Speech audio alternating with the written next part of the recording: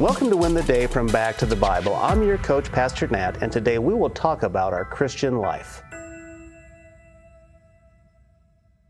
If you knew that Jesus was coming back tomorrow, how would that change how you live?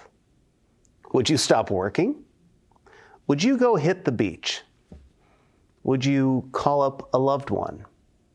Would you go and mess with other people? Just what exactly would you do? Well, listen to how Paul encourages the Thessalonian believers to live with the imminent return of Christ. Paul writes this in 1 Thessalonians chapter 4, beginning in verse 11.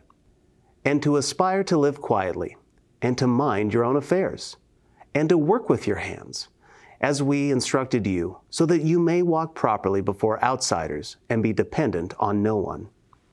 In the previous two verses, Paul has recognized the Thessalonian believers' brotherly and pure love for the other believers around them. And then Paul encourages them to demonstrate that love more and more. And then he says, and to aspire to live quietly.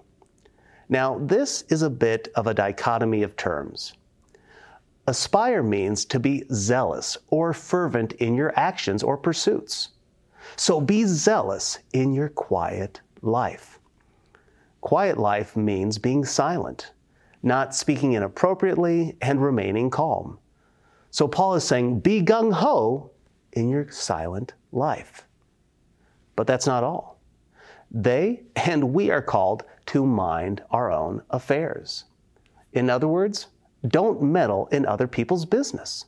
Focus on your issues first and stop stirring others up by overstepping your responsibility and their boundaries. This must have been an ongoing issue because Paul would exhort them again in 2 Thessalonians chapter 3. For we hear that some among you are leading an undisciplined life, doing no work at all, but acting like busybodies. Now, such persons we command and exhort in the Lord Jesus Christ to work in quiet fashion and eat their own bread. I think what Paul is saying is focus on you.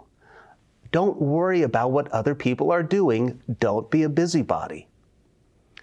And then Paul says, and to work with your hands, as we instructed you, so that you may walk properly before outsiders and be dependent on no one. Now, there are two things going on here. First, in the Greek culture, free men wouldn't be doing manual labor. They shouldn't be doing it. That was for the slaves. But the early Christians came from the working class, so the church dignified work. Second, some believers believed that Jesus was coming back any minute. So why would you work? Well, why do anything that could distract you from waiting on Jesus? But this idleness lent itself to becoming a busybody. And these busybodies were loud. They were distracting. So Paul says, Christians, Jesus is coming back soon, but don't be idle. Don't be meddlesome. Live purposeful, controlled, and disciplined lives. This benefits you, and it benefits the community in which you live. This glorifies God. So today, I want you to evaluate how you are living. Are you focused on Christ's return in a way that drives you to greater love, to greater service of others? Or are you adding more offense to the gospel with your meddlesome habits and loud lips? Choose to follow Paul's direction for Christian living. When we do this, we will win the day.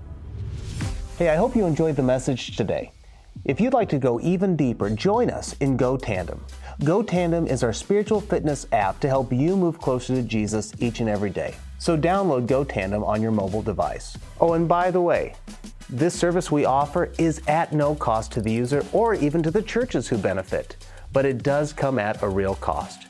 Would you consider partnering with us at backtothebible.org? That's backtothebible.org.